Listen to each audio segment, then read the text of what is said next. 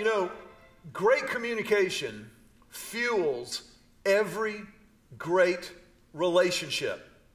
Doesn't matter if it's at work, doesn't matter if it's in the classroom, it doesn't matter if it's friendship, if it's marriage, or even parent-child. Great communication fuels every great relationship. Our son Joseph was about 4 years old, maybe 3 years old, and he and Julie were at the park one day where Joseph was playing, and being, that age, 3 or 4 years old, definitely in the toddler era of life, falling down is just kind of a part of life. That's just what you do. That's how you learn how to stay upright, hopefully, as you get older. And sure enough, on this particular day, Joseph took a nosedive into the pea gravel at the park. How many of you have ever had kids that have scabs on their face? Can I just see a show of hands? It's a good time, isn't it? Good times. Well, Joseph went down face first and he stood up crying. Julie, being the parental savant that she is, she kind of waited and to see kind of how injured he really was. She didn't freak out, and she went, "Come here, buddy, tell me all about it." And Joseph kind of toddled over to her. "I fell down. It hurt so bad. It hurt my face." And Julie, as only a mother can, took Joseph in her arms and said, "Oh, buddy, I'm so sorry you fell down." And Joseph replied through the tears and the anguish, "I do not forgive you." Now, great communication fuels great relationships. And Joseph and Julie have and have always had a great relationship. But on this particular day, they were miscommunicating. Julie wasn't apologizing because she had caused Joseph to fall down. She was saying, "Oh, I hurt because you hurt. I'm so sorry." Joseph, in his 3-year-old mind, didn't understand that and thought that somehow Julie had been involved in a grand conspiracy to make him fall down. And they were not communicating. As we continue the series Explore God that we began last week, I think it's entirely appropriate that in week number 2, we take up the subject of great communication where God is concerned. Last week, we established the fact that God is relational. Whatever you want to believe about God, you need to understand that that is primary to who He is. He is ultimately relational. God is love. By definition, He is about relationship. And we established last week that the Christian faith is kind of hinged on the fact that God's purpose for you, God's purpose for me is relationship with Him, that our purpose is our pursuer. And if that's the case, then communication with this pursuer, with this God who created us, has to be central to relationship with Him. That's what this relationship really comes down to. And the Bible is God's really essential tool for communication, to help us understand who He is and how to live in relationship with Him, but also to help us understand how this world works. He's given us this Bible, this gift, as an expression of His love so that we understand how to interact with Him. And the Bible is far and away the lone, runaway bestseller of all time. It's not even close. Not even John Grisham has sold as many copies as the Bible has sold in this world. And yet, for all of the copies that it sold, for all of the people who have read it, it remains one of the most misunderstood, misinterpreted, misquoted, misapplied books that the world has ever known. And so today our task is really very direct. It's not easy, but it's direct. And it's to answer this question: is the Bible reliable? Is the Bible reliable? Is it something that we can come to and really and truly rely on for life, for understanding who God is, for understanding how to connect with Him in a meaningful, appropriate kind of a way? And I think to get at this, we need to see specifically what the Bible says about itself. In the book of 2 Timothy, chapter number 3, the Bible says this about itself: all Scripture, say all. All Scripture is God-breathed and is useful for teaching, rebuking, correcting, and training in righteousness, so that the servant of God may be thoroughly equipped for every good work. 2 Timothy 3:16-17. All Scripture is God-breathed. That means from Genesis 1:1 to the beginning of maps and everything in between that, all Scripture is God-breathed. Now that phrase God-breathed is very, very important. In the original Greek, it is theopneustos. It means that God inspired every single word. From Genesis 1:1, in the beginning, all the way to the end of Revelation, all of that is God's word. And yet it's against that backdrop that a lot of times those of us who go by the name Christian find ourselves kind of put back on our heels and a little bit defensive if we're not careful when somebody will say to us something like, wait a minute, are you suggesting that you believe that the Bible is literally true? Of course we don't believe that. We do believe that the Bible is true from beginning to end, but not that it is literally true. For example, Jesus, who is God, said of himself, I am the bread of life. Now, do you think for one second that Jesus really meant to say, I'm a loaf? No. You see, here's the problem. You have a holy, perfect, morally flawless, all-knowing, all-powerful, omnipresent God trying to communicate with finite people like me, with people like me who are finite, who are not morally perfect, who are far from all-powerful, far from all-knowing, far from omnipresent, and he's trying to communicate who he is so that we can live in relationship with him. And so he has to use a lot of different literary tools at his disposal to communicate these eternal truths that ultimately are beyond our grasp to completely fathom, to completely understand the depths of. And so when you come to the Bible, you need to understand right from the jump that we will never be able to prove the Bible. You can't prove the Bible from one end to the other. For example, I can prove to you that 2 plus 2 equals 4. Watch this. 2 plus 2, there's 4. Thank you very much. I just proved 2 plus 2 is 4. You can't argue that intelligently. But where the Bible is concerned, you have to understand that there has to be room for faith. There has to be room for mystery because the Bible is ultimately relational. The Bible is not primarily regulational. It's not there just to give us a list of rules, although there are some. That's not the primary purpose. The primary purpose of Scripture is relationship. And relationship always requires trust. It always requires an element of the unknown. For example, how many of you men in the house are married? Can I just see a show of hands? You're a married guy, okay?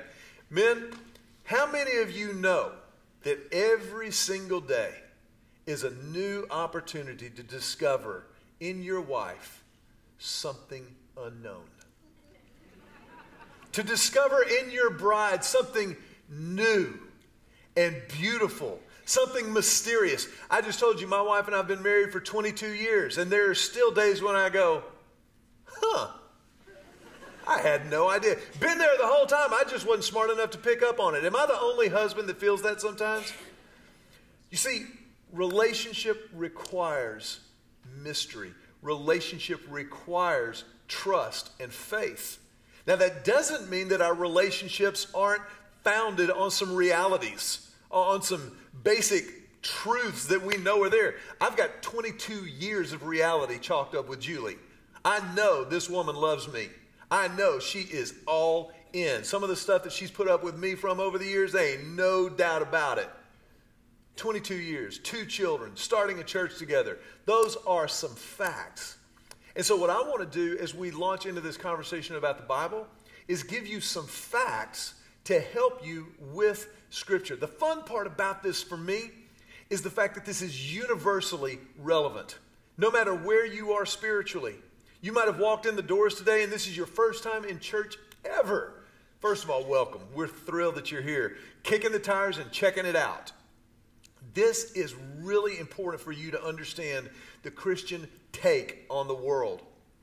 We do believe the Bible is God's word.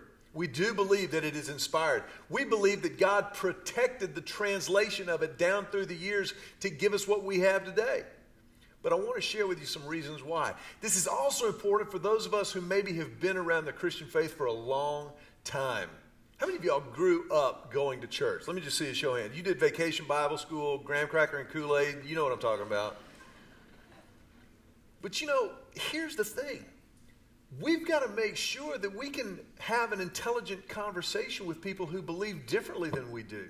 We've got to be able to present our case with grace. We've got to be able to say, you know what? This is what I believe, and this is why I believe it. Especially, I'm excited for those of you who are students, middle school, high school, college students. Because I'm telling you right now, at some point along the way, somebody will look at you like you're crazy or stupid because you're a Christ follower. And nothing could be further from the truth. I want to share with you the reality that you do not have to check your brain at the door to be a Christ follower. This has been brought home to us in a very real way. Our daughter started college about a month ago. And in the first 3 weeks of class, her faith has already been called into question. Why she believes what she believes has already been there. I'm grateful that she's been a part of a church family that helped her know why she believes what she believes. And so she's weathering those storms, but she's doing that because so many people in our church have equipped her to do just that.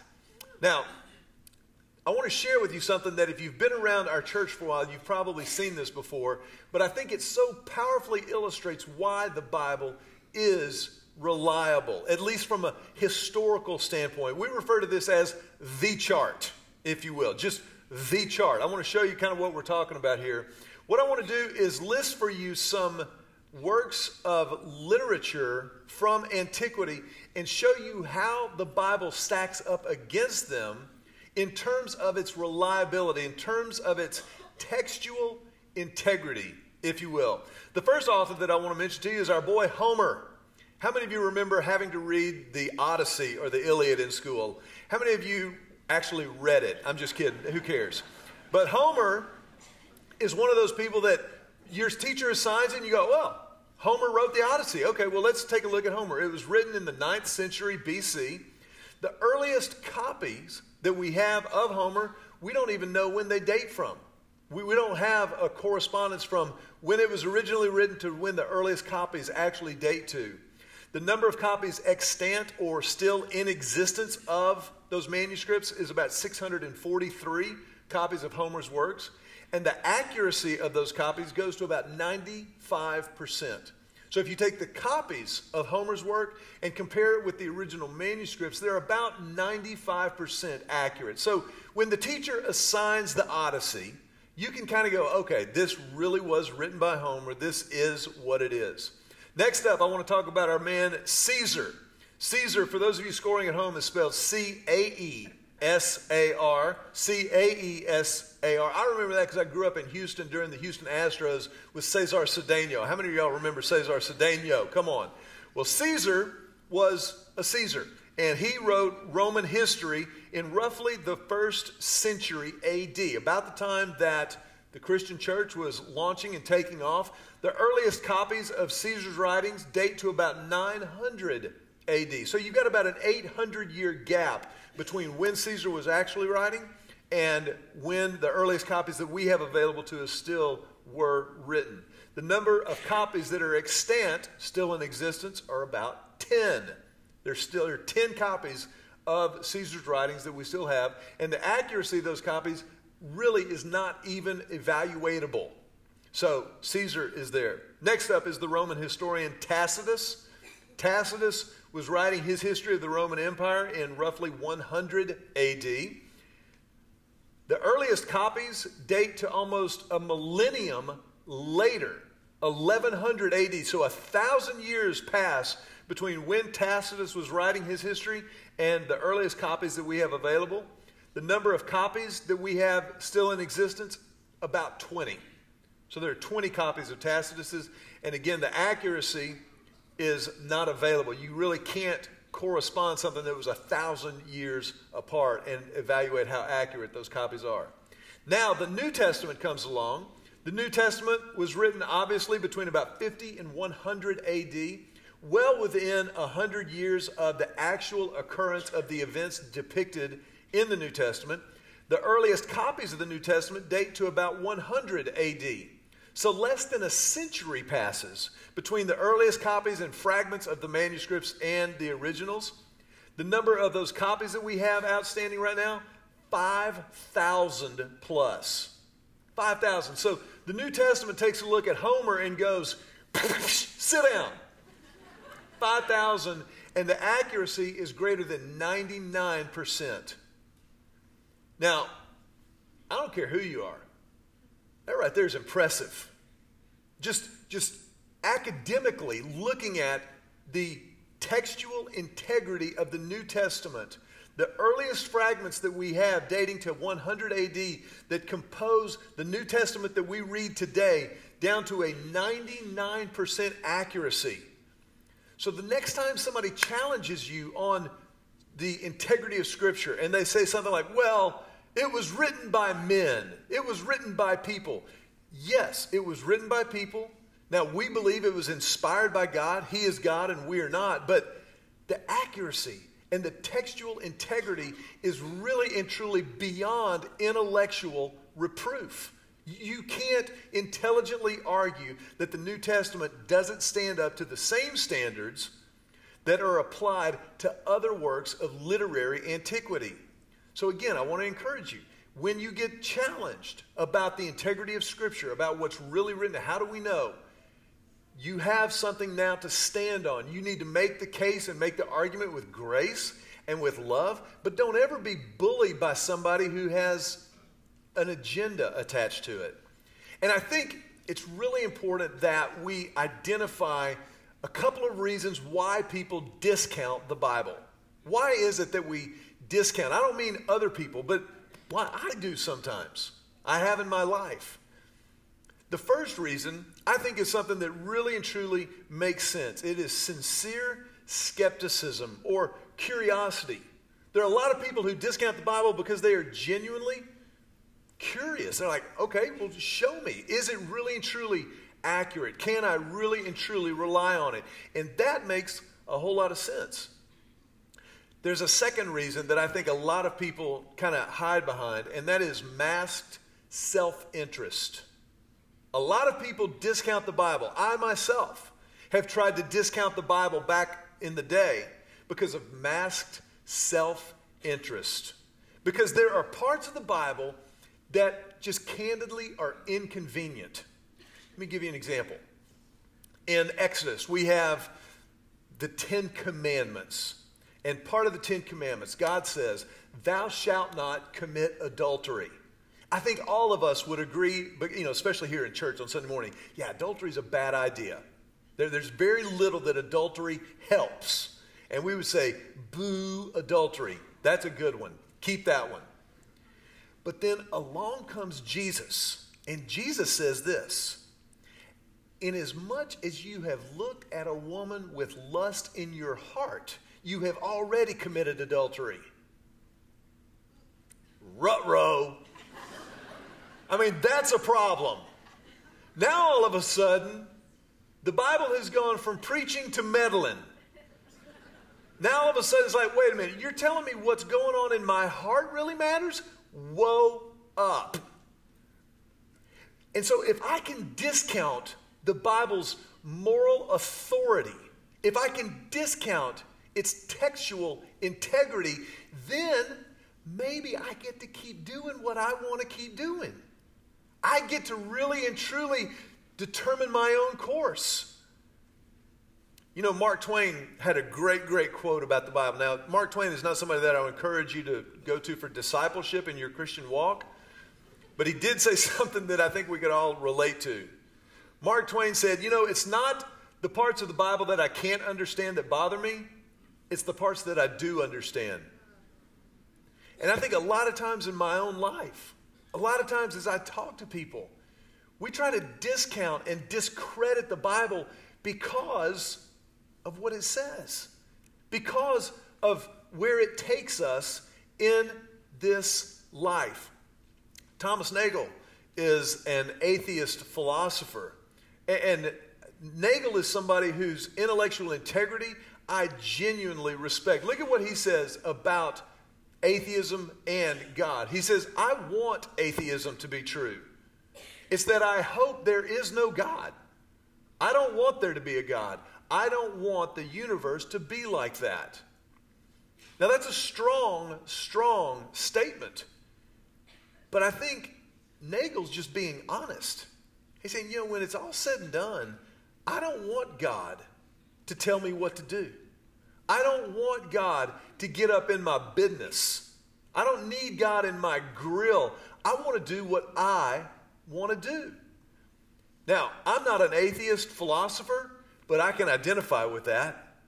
I can identify with wanting to do what I want to do, with wanting to write my own rules, with wanting to live my own life, and in essentially wanting to just say, God, you know what? The whole creation thing, well done. That was awesome. And the whole grace and forgiveness and love your neighbor, man, that is good stuff. Well done. But the other parts that I'm not really down with, the other parts that I don't really feel like living by, I'm going to just kind of walk away from that stuff. And yes, you're there, but I'm just not going to do it. And so a lot of times we mask our own self-interest and we throw up these academic arguments that are really smoke screens. It many times, not always, but many times is a flight from accountability.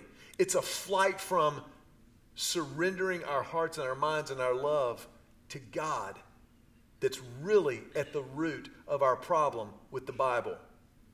Now, I want to just mention to you a couple of things because it matters. When you look at Scripture and you decide this is real, you are deciding yay or nay on truth.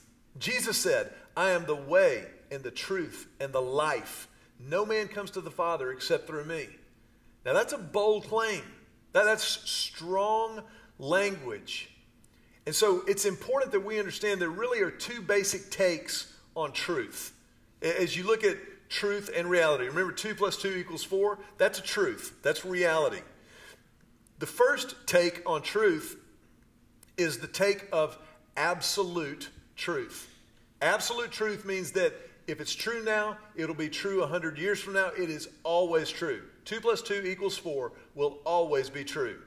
Now, I graduated from the University of Texas, hook 'em horns. I sat in a philosophy class with a professor in a black turtleneck drinking espresso who would argue that 2 + 2 is not equal 4. How do you know that that 2 is even real? Discuss. Hey, and that's cool. I get that. I totally get that.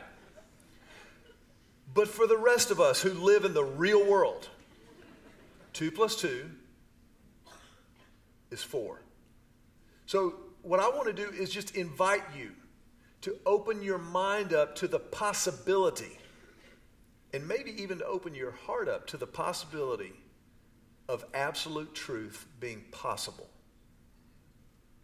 Is it possible for absolute truth to exist? Because a lot of people live life based on what they've been taught in college classes, high school classes, believing that there's no such thing as absolute truth. This brings up the second take on truth, which is relative truth, relativism. And relative truth is really the prevailing wind in our culture today, particularly here in Austin, Texas. Isn't that the truth? Man, and what a great place to get to live and do life. What a great place to get to be the bride of Christ in the church. But I mean, hey, let's just keep it weird, man. Relative truth.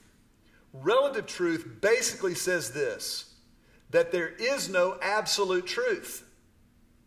That's the essence of relativism. Relativism says, your truth is your truth, my truth is my truth, don't tread on me.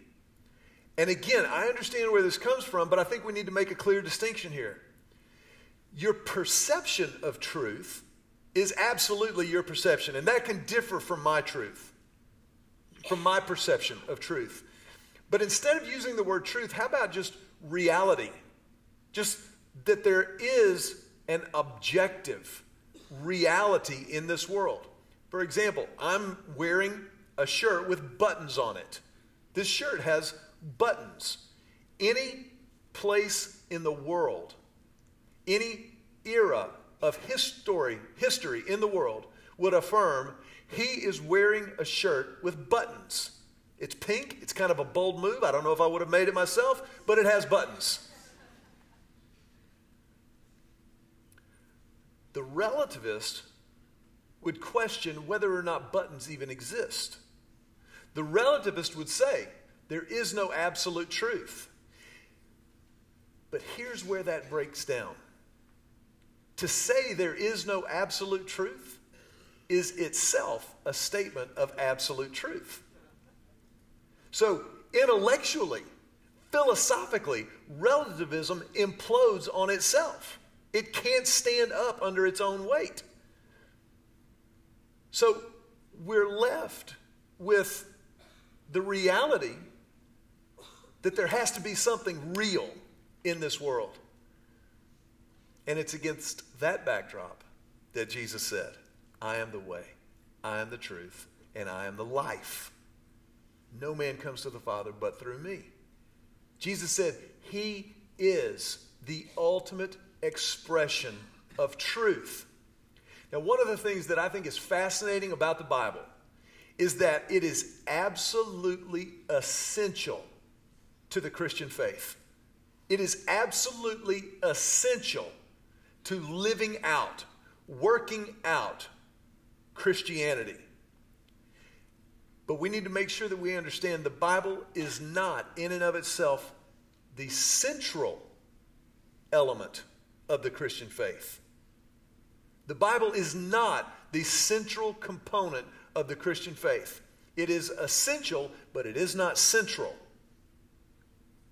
As a matter of fact, the Bible points us from beginning to end toward that which is central, the hub around which all of the Christian faith rotates and revolves, the hub which holds it all together is Jesus. As a matter of fact, in John chapter 1, the Bible says this about Jesus: the Word became flesh. The Word became flesh and made his dwelling among us. And we have seen his glory, the glory of the one and only Son, who came from the Father, full of grace and truth. This may be my favorite thing about Jesus. Of all the things that just blow my mind, that Jesus is the Word of God made flesh. That everything that God ever said, that everything God ever commissioned to be written down in his name, theopneustos, God breathed, was pointing toward the Word made flesh. Incarnate, incarnational.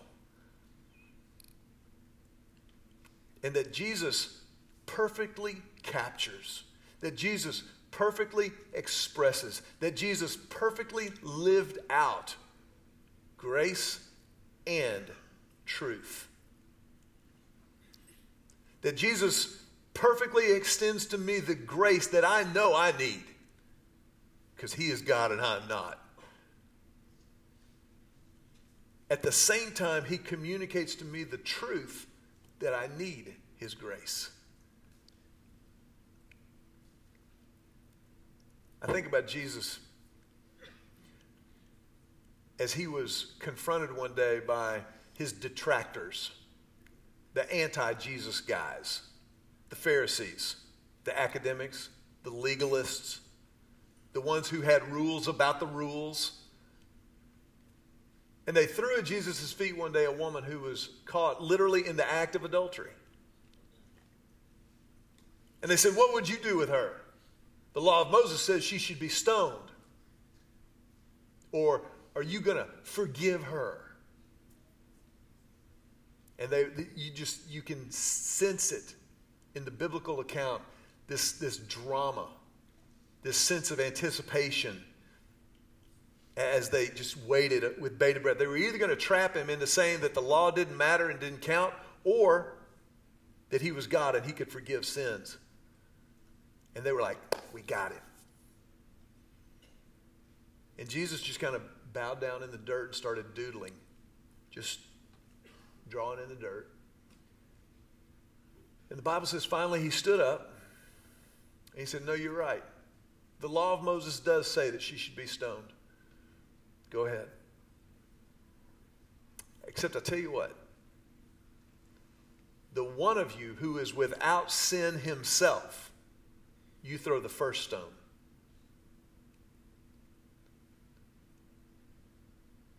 Can you imagine the frustration? Can you imagine? It's like, oh, we had him. And the Bible says one by one, from the oldest to the youngest, they walked off. They dropped their rocks until it was just Jesus and the woman left there. Broad daylight. And Jesus asked her, woman, which was a term of affection. He wasn't being disrespectful. Woman! He did. That's not how Jesus operates. But he said, woman.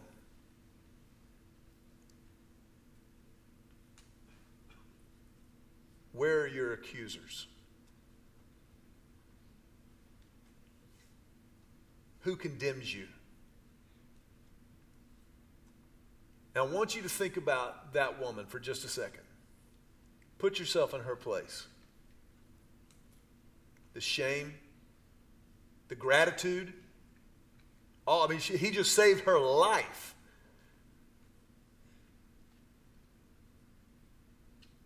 I believe, we don't know this, but I believe that she was standing there with her head down and eyes downcast, and she said, no one. And then Jesus said, neither do I. Neither do I condemn you. Now, go and sin no more. There's a better way, and that's the truth. But I don't condemn you, and that's the grace. This is the Word made flesh. This is what Jesus invites you into in relationship with Him. That's why we explore God. This is not just an intellectual pursuit. This is not just an academic question that we discuss over espresso. This is the central question of your life. The most important thing you will ever address. Do you trust Him? Personally and definitively with every part of your life. I want to ask you to bow your heads and close your eyes for just a moment. And in this moment, I want to ask you directly, do you trust Him? More to the point, have you chosen to follow Him? Trusting Him. And you need to understand that it's a very simple question. It is not an essay question. It's yes or no. It's binary. If you have, then I want to invite you just to be praying with everything that you've got right now. But if you've never chosen to follow Jesus, the Word made flesh, then I want to invite you to do that right now. To pray a prayer of trust, of relationship beginning right where you're sitting. Just silently talk to God. Call out to Him. And just say silently, Jesus, I need you. I give you my life. You are God and I'm not. I confess my sin to you.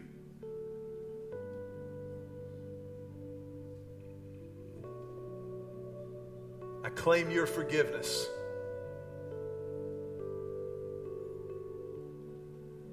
And I want to walk with you in grace and truth from this moment forward, forever.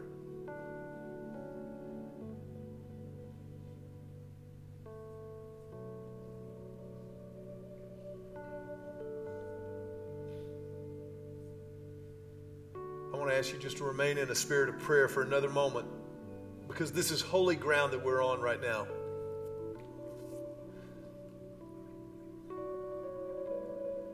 If you just prayed that prayer and you meant it for the first time in your life, I want you to know that this church is a safe place for you. We invite you to be a part of this family of faith, imperfect though we are.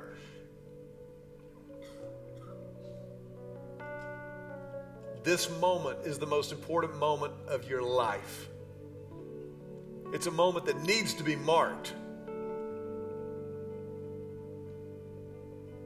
It's a moment that deserves to be marked. So if that was your prayer and you meant it for the first time in your life, I want to ask you just to raise your hand with heads bowed and eyes closed. If you would just raise your hand quietly but unmistakably high over your head and just hold it there for a moment. As you mark this moment, this is why we exist as a church.